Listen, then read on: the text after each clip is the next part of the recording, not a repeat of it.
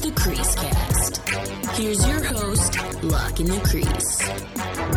Ladies and gentlemen, they did it. They finally did it. They won.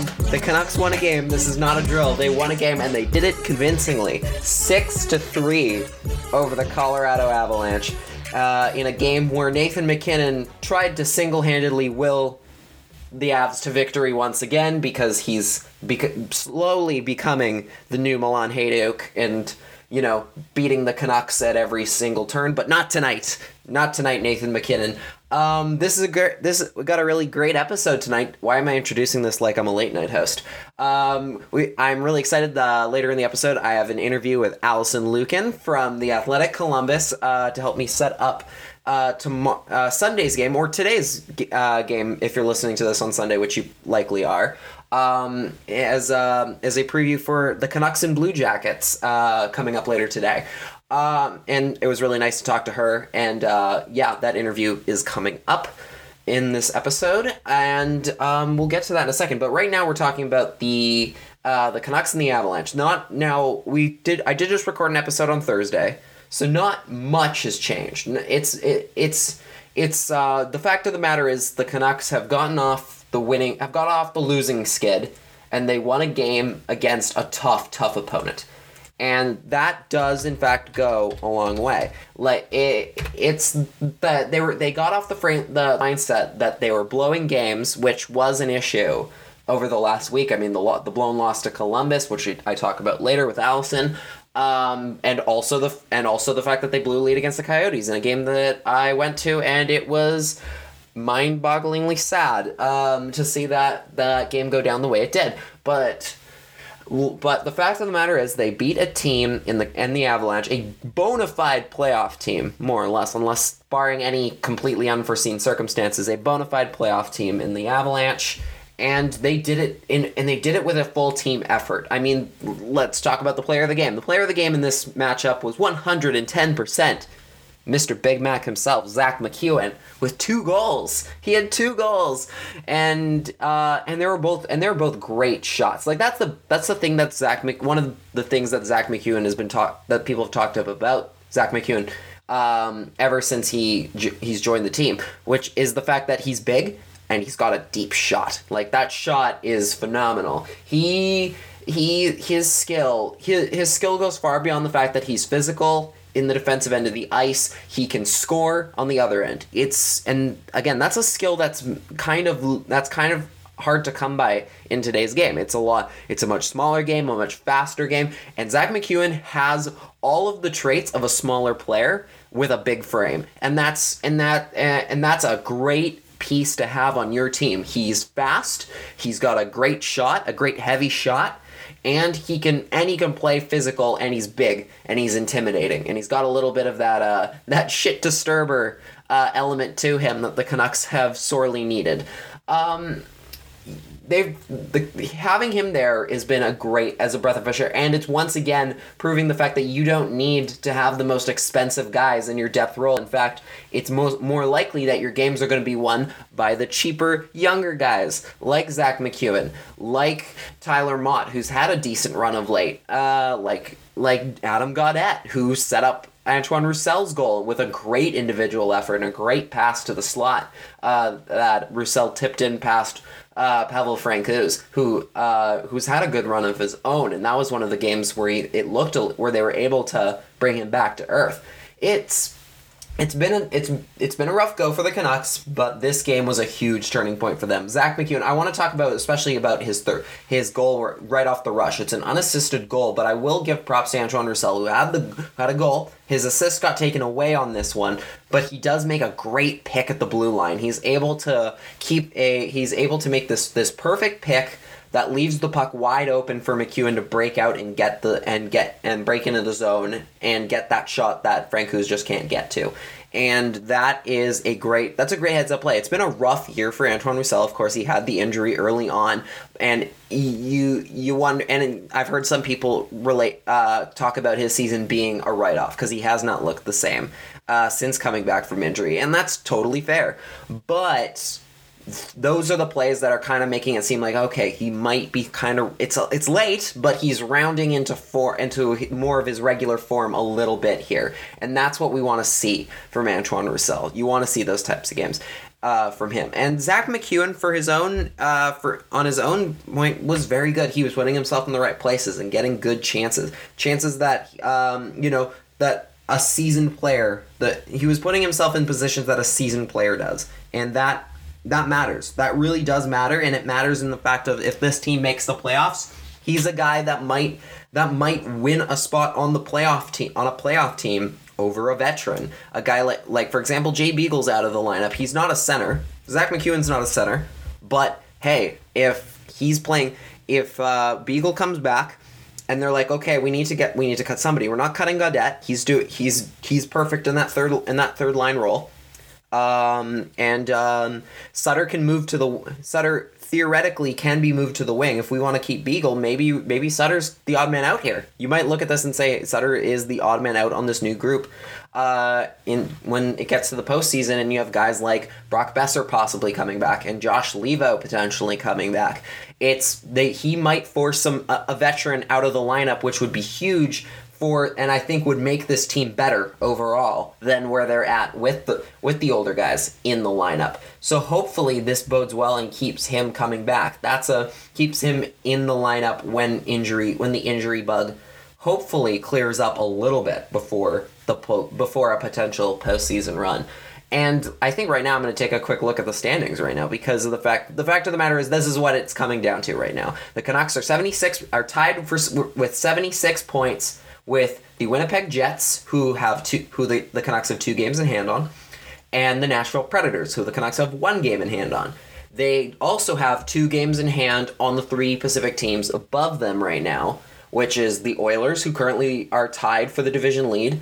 It's almost identical. The only difference here is that Edmonton has 1 extra regulation win than the Vegas Golden Knights, who also have 82 points in a very nice 69 games. Calgary is just a step behind. They've got a few less wins, regulation wins on the table. They've won a few more games. They've had to resort to overtime games a little bit more than they'd like to. They are 3 points back. They're 3 points back right now. It's a tight race. It's really going to come down to these games. And the fact that the Canucks were able to beat a very tough team in the Avalanche and do it convincingly matters for their personal mindset. It's going to get them back into this mindset of, okay, we can do this. This is our division to win. I mean, the Coyotes have fallen back a little bit. They're only 2 points back. Oh my God, this playoff race could really come down to anything. Chicago has 70 points. Yes, the Blackhawks are still in this race right now, technically speaking. It's that close. It really is going to come down to how many games can you win, especially against quality opponents. Don't blow the games against the teams you have to beat. You 100% of the time should be beating, and it's also how many games can you beat against the quality teams, because those points to a degree count as double, right? It's double points in those games. For example, you've got the Coyotes and the Avalanche again next week. Say you beat the Coyotes again. Say you beat the Coyotes this time around. That's a swing. That's an added 2.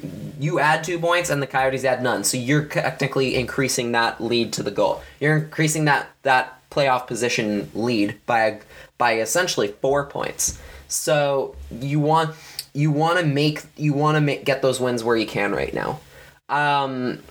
Also, it was 2000s night as well.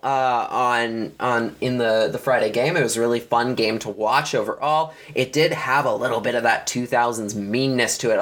It was the playoff atmosphere. Like, if you remember, we talked about this on the last episode. Chris Faber and I did. How,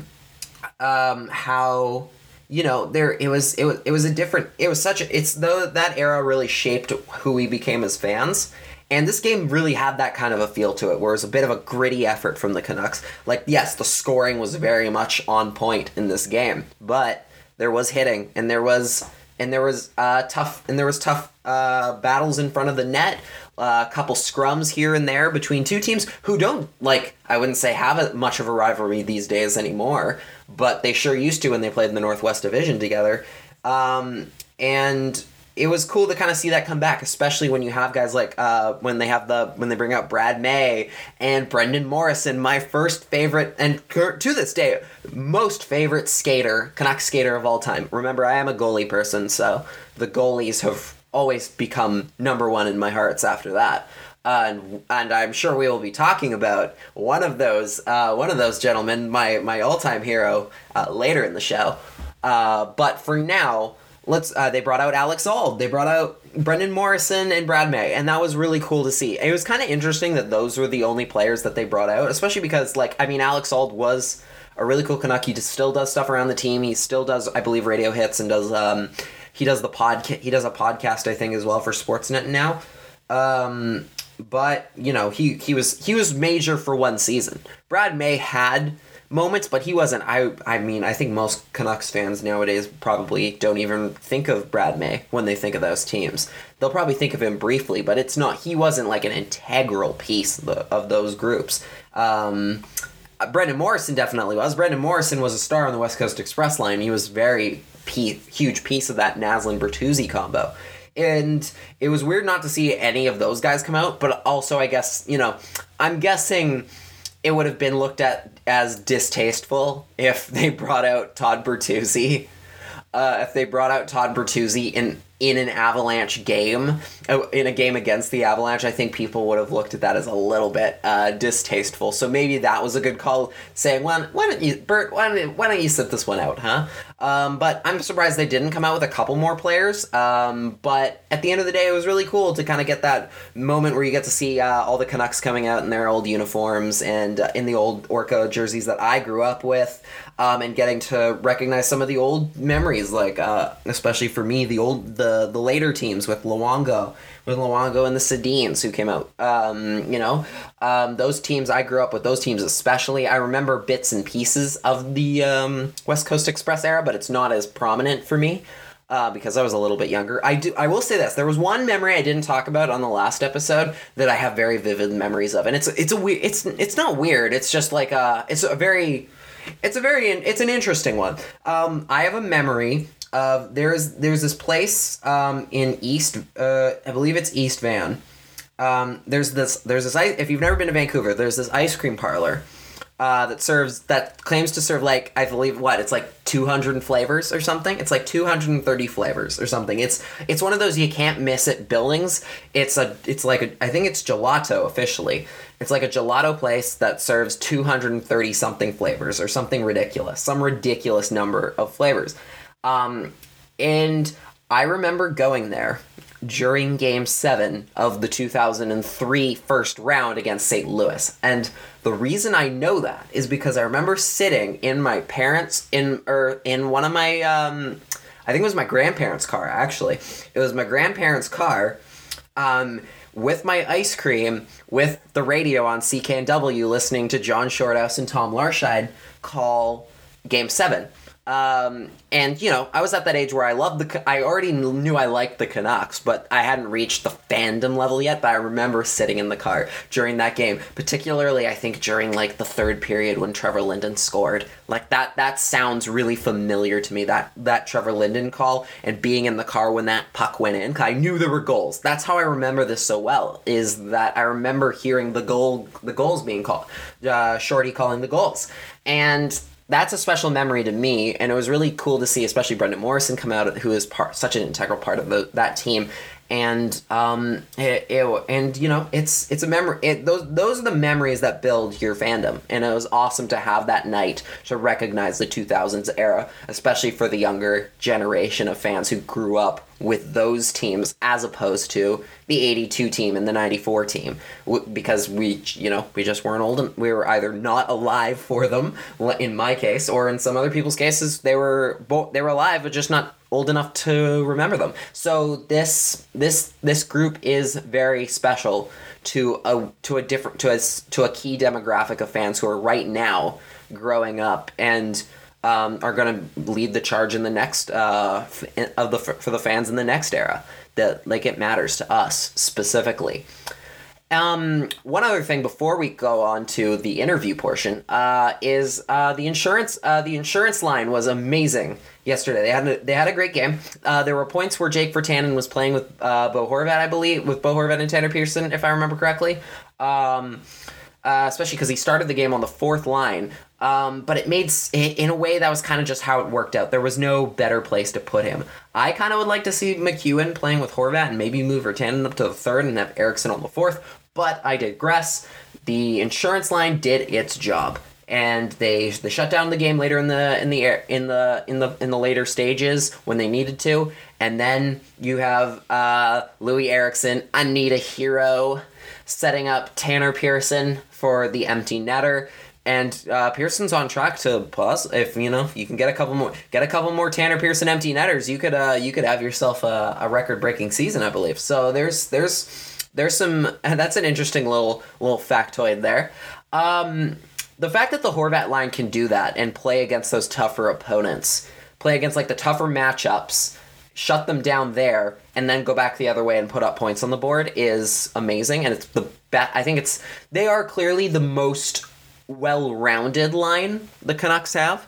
I would prefer, again, to maybe have somebody other than Louis Eriksson on their right side, but hey, it's working. But it's I would prefer to just see Eriksson with Horvat and Pearson exclusively late in the game versus, through the first two periods.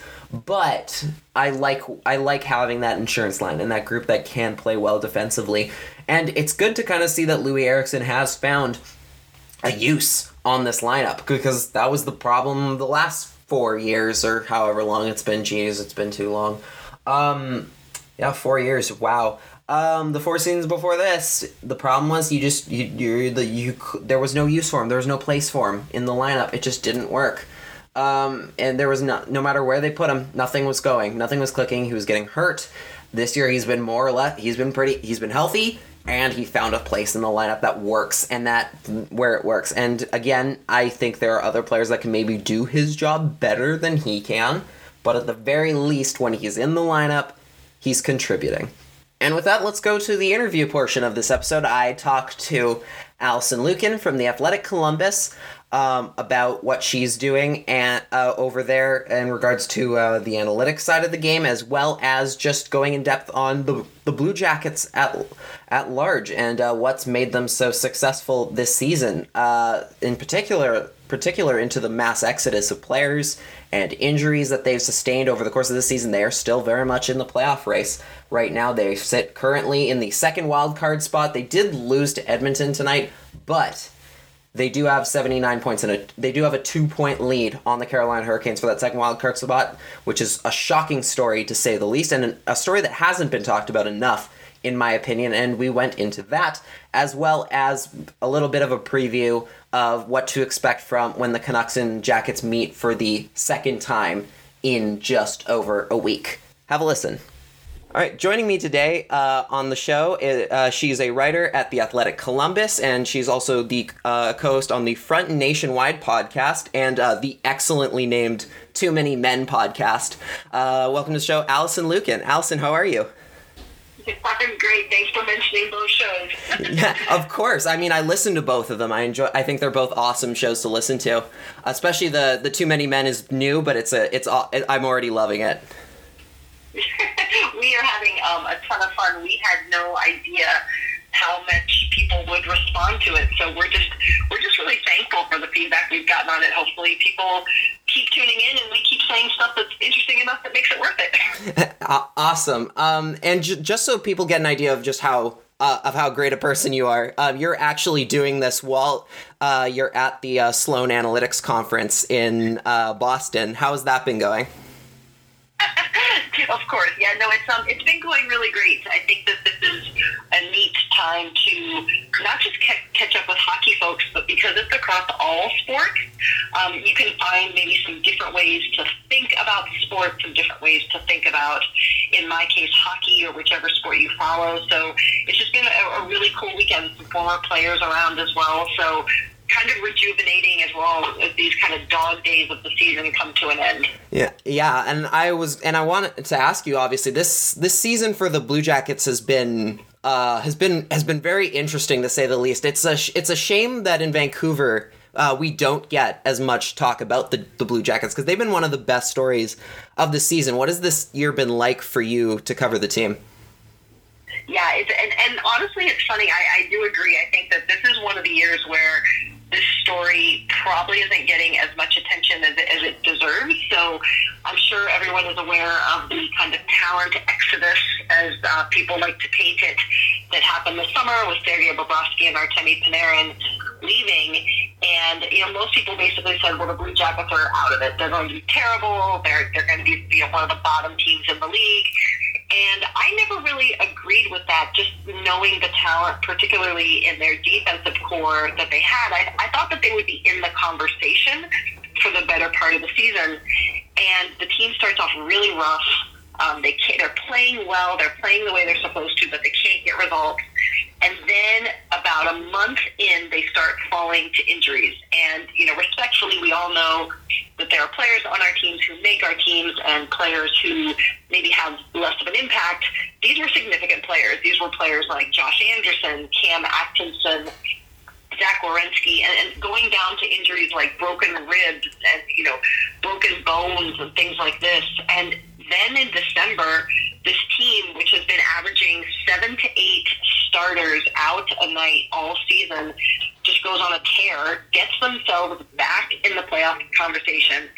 And even as the injuries continue to mount, now Oliver Bjorkstrand is out, Seth Jones is out, they've had one of their goaltenders out going back to December. They're still in a wild card spot, and it's going to be interesting. They're certainly hobbled from a talent perspective, but even if this group doesn't make the postseason, what they've done is really, really remarkable, given where everyone thought they would be, and then dealing with the adversity of the injuries that they've had. Absolutely. And I mean, I'm looking at the list of all the players who are injured right now, and there's a lot of well-known names on that list. And like, even though they're like by a country mile one of them, like the most man games lost in the league, they're very much fighting in the playoff hunt. Like, what has been the key for them staying in the playoff race? Yeah, it's a great question. I think that at times it's been different parts of their game. I think that in that really hot streak in that December and January timeframe, they got very, very good play from Lukan, who's their new goaltender who came over from the Swiss League last year. Then it was so much the stifling defensive play. So the entire team has been focusing, like I said at the start, I mentioned that the strength of this group was their defense, their defensive core.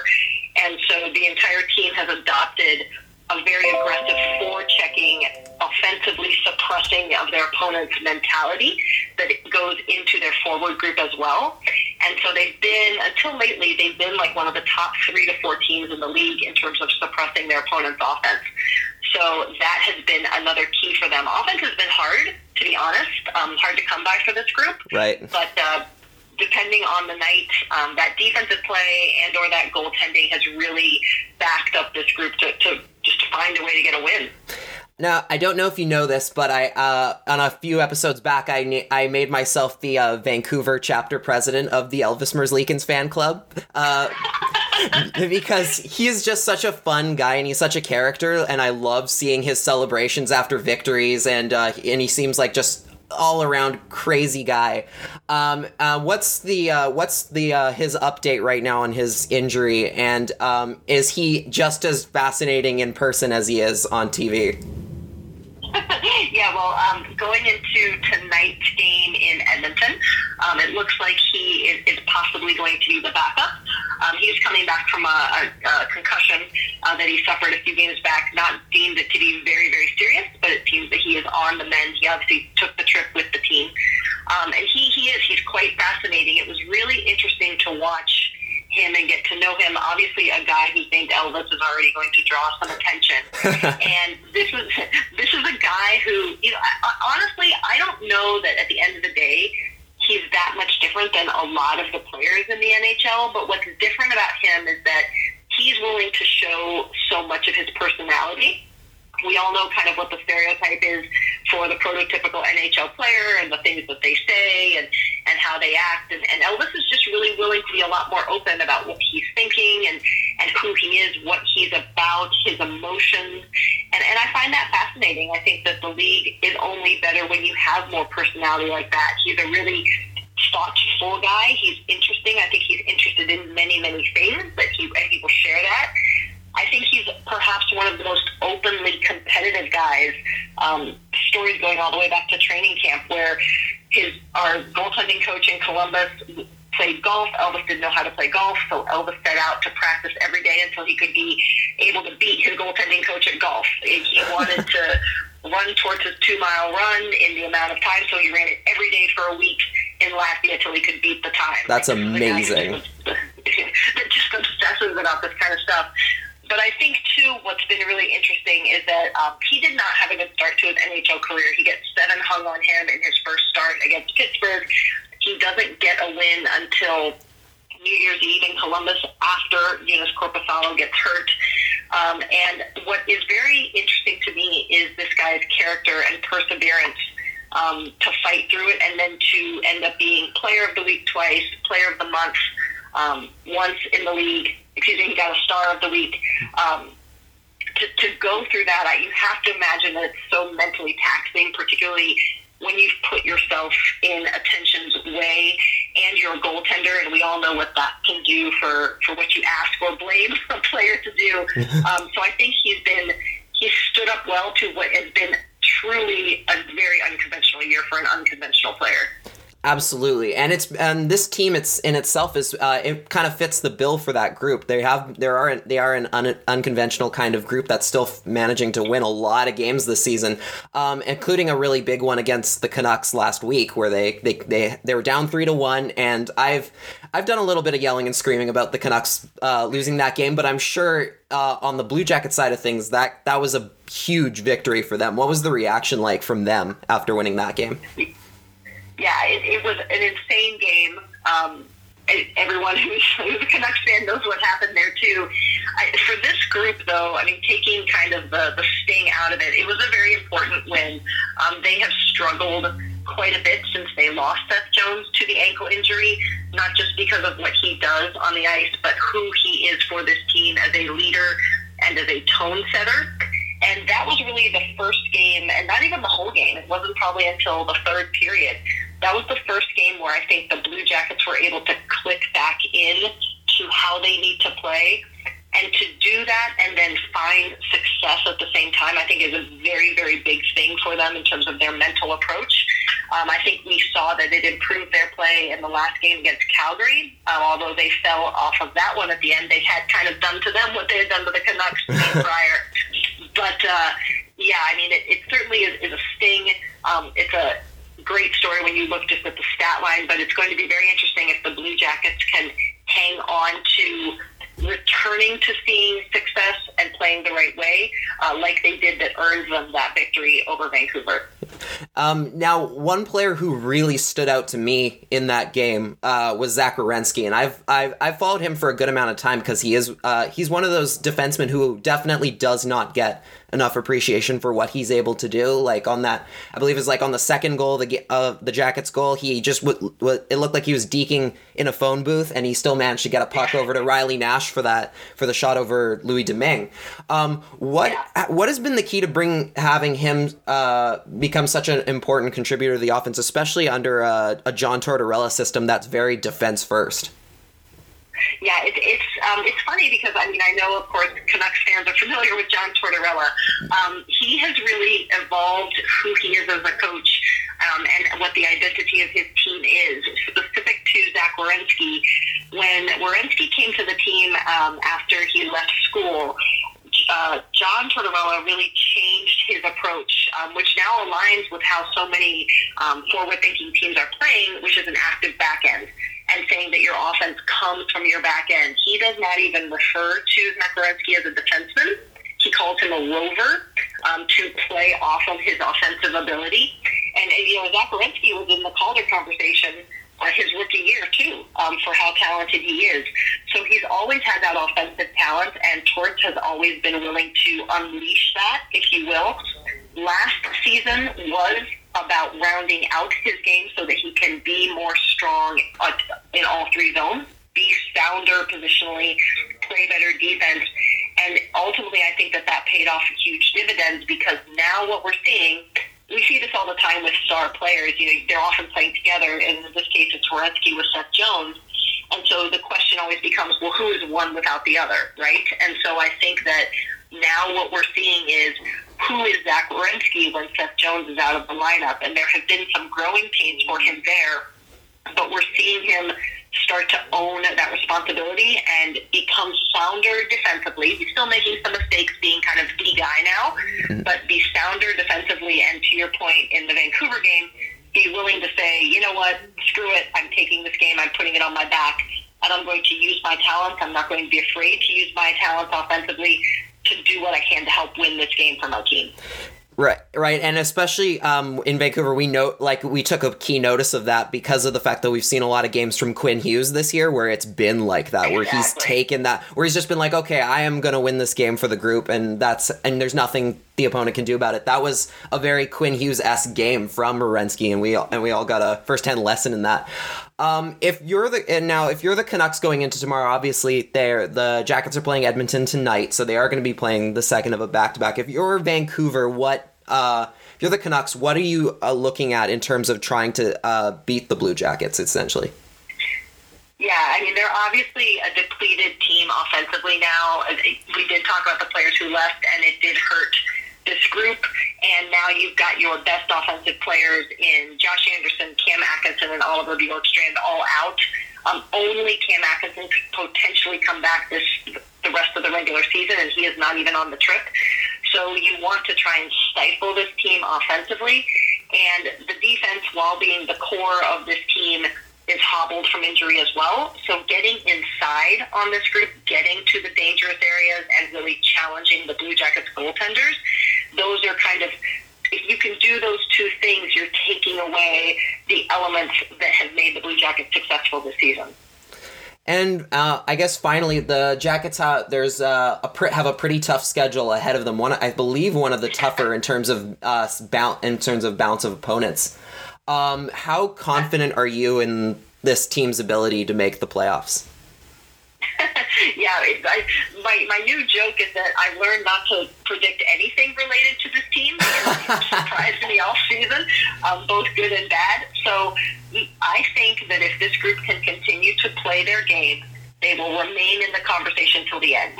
And I think that in itself is a big statement, again, for all the things that we've talked about already. It is a tough schedule. What I'm not worried about with this group is that so much of it is on the road. They've historically been better on the road, but they are going to have to win more than they lose. And for me, the key stretch is going to be here in mid-March when they face the biggest share of their interconference games. Obviously, those 4-point games, they're going to have to get the majority of those to stay in the hunt because it's such a tight clump there for the wild card spots in the East. All right, perfect. Well, thank you so much for doing this. And hopefully next time the Jackets make the trip out to Vancouver, we can maybe get you in to do the show live at some point. Absolutely, I would love it. Vancouver is one of my favorite spots on earth, so always happy to support folks that cover them. And if I'm even out there in person, that's all the better reason for me. Yeah. Did you lose the bet to come out and do this trip, or was that just kind of part of the plan? I think that my wonderful, talented colleague, Aaron Forsythe, he gets first pass. And if you're offered a chance to hit up Banff and Calgary and even Edmonton and Vancouver, that you don't pass on that one. Right. Well, yeah, it's we love it out here. And again, I would love to come out to. I'm hoping to come out to Columbus at some point in the future. I've heard it's a very underrated city to watch hockey in. Well, thank you so much for doing this, and hope to have you on again sometime soon. Absolutely. Thanks so much for having me. This was great. Hope you enjoyed that interview. Again, huge thanks to Alison for coming on the show, and I will post links to some of her work as well as where you can follow her on Twitter in the description of this episode. One last thing I want to talk about before we call this an episode. Roberto Luongo got his jersey retired. And I know I already talked about this on the last episode, but this is the Luongo podcast. It might as well be. And, you know, it was really... I watched the whole retirement ceremony today, and it was very beautiful. It was pretty well done by the Panthers. I will say this, there was not enough people in the stands, and yeah, I get that. Yes, I know that making fun of Florida for having poor attendance is kicking them while they're down. It's just beating a dead horse, you know? But, you know, it's too bad that there weren't more fans at that, because he deserves a full crowd, and, you know, but that's not really why you do it, why you do this. It's for recognizing the person for what he did and for who he is. And Roberto was a great ambassador for the game in South Florida, as well as here in Vancouver, and he was as good a person off the ice as he was on it, and that is something you can't always say about athletes. You know, like, you know how it is sometimes, you know, a lot of athletes, you know, or just people in general, the people that you look up to, sometimes they don't turn out to be so great. You hear about it a lot these days, especially with social media, that, you know, the people that you idolize aren't always the coolest people and aren't always great. And they outside the bubble that you hope that you see them in. And that's why I'm always really happy with the fact that my hero is Roberto Luongo as far as hockey goes, because the more I know about Roberto Luongo, the better I like him, and I think the better most people like him. He's a wonderful person, a wonderful human being, a great goaltender, and somebody who absolutely deserved his jersey retirement tonight. In Florida, and the ceremony's great. Great to see Kevin Bieksa and Alex Burrows there to witness it. And of course, I'm sure they will be here in Vancouver when Luongo eventually gets his jersey retired here by the Canucks. It's going to happen. It will 110% happen. I will talk this into existence, no matter what. Luongo, Louis, buddy, I love ya. Come on the podcast, and we will keep working on this initiative to get your jersey retired by the Canucks. I will buy one of those banners, those like little mini banners that were sitting on the seats at the BB&T Center in Florida today. I will buy one of those, and I will like hook it to something on the wall at Rogers Arena. I'll just let it sit there and be like, yep, it's retired. I'll do if that's what it's gonna take. I'll do that. I will do it. I will, Louis, get on the podcast. We will make sure that you get your jersey retired by the Canucks, because you 110% deserve it. One of the greatest of all time, my absolute hero, and I am so happy I was so happy to get to watch his jersey get retired, even if it was by the Panthers and not by the Canucks. It was very great to see, and just as deserving. And yes, hopefully it does happen here in Vancouver at some point. Thank you so much for listening to this episode of the Creasecast. I've been Locking the Crease. If you enjoyed this episode, be sure to check out my Patreon at patreon.com/lockingthecrease. For $3 a month, you get 4 bonus episodes of the show. And because I'm trying to get a lot of cool guests on the podcast this month, like Alison, like Chris, and my upcoming guest for next week's episode, I can confirm we have Kat Silverman from In Goal Media coming on to talk about the Coyotes as well as just all things goalie, which is really exciting. But I digress. In regards to the Patreon, I am going to be doing a couple bonus episodes, but they will not be just a regular episode of the show. They'll be completely unnewsy. They won't be a news-based episodes. They'll be a little bit more just fun. Like, they might be a mailbag, or they might be just on an individual story of like a hockey story. But they won't be this format. They'll be a different kind of format, because I want to make a bunch of episodes with guests, and I want to do those on the public section. So I'm going to drop some ideas for some bonus episodes, and those will be coming out in the next couple weeks as well. So keep your eyes out for that, and join the Patreon. You get all 4 of them for only $3 a month. It's a good deal, and it helps support the site and helps support me doing more of these episodes. And I really appreciate it. You can, if you don't have that income at the moment, you can also support me by just reading my work at dailyhive.com/offside. I write for them. I also write at passitobulis.com and fearthefin.com for some, if you're ever looking for some San Jose Sharks coverage. And with that, I think we're going to call this an episode. Subscribe to the show on Apple Podcasts. Leave us a review. Also, you can subscribe on Spotify and Google Podcasts and Google Play. And if there is a podcast outlet that I am not on yet, please reach out and tell me so I can make sure it gets there and gets published on that site. Anchor has it as well. Obviously, we're through Anchor, so check that out as well. And yeah, this has been the Creasecast. Thank you for listening.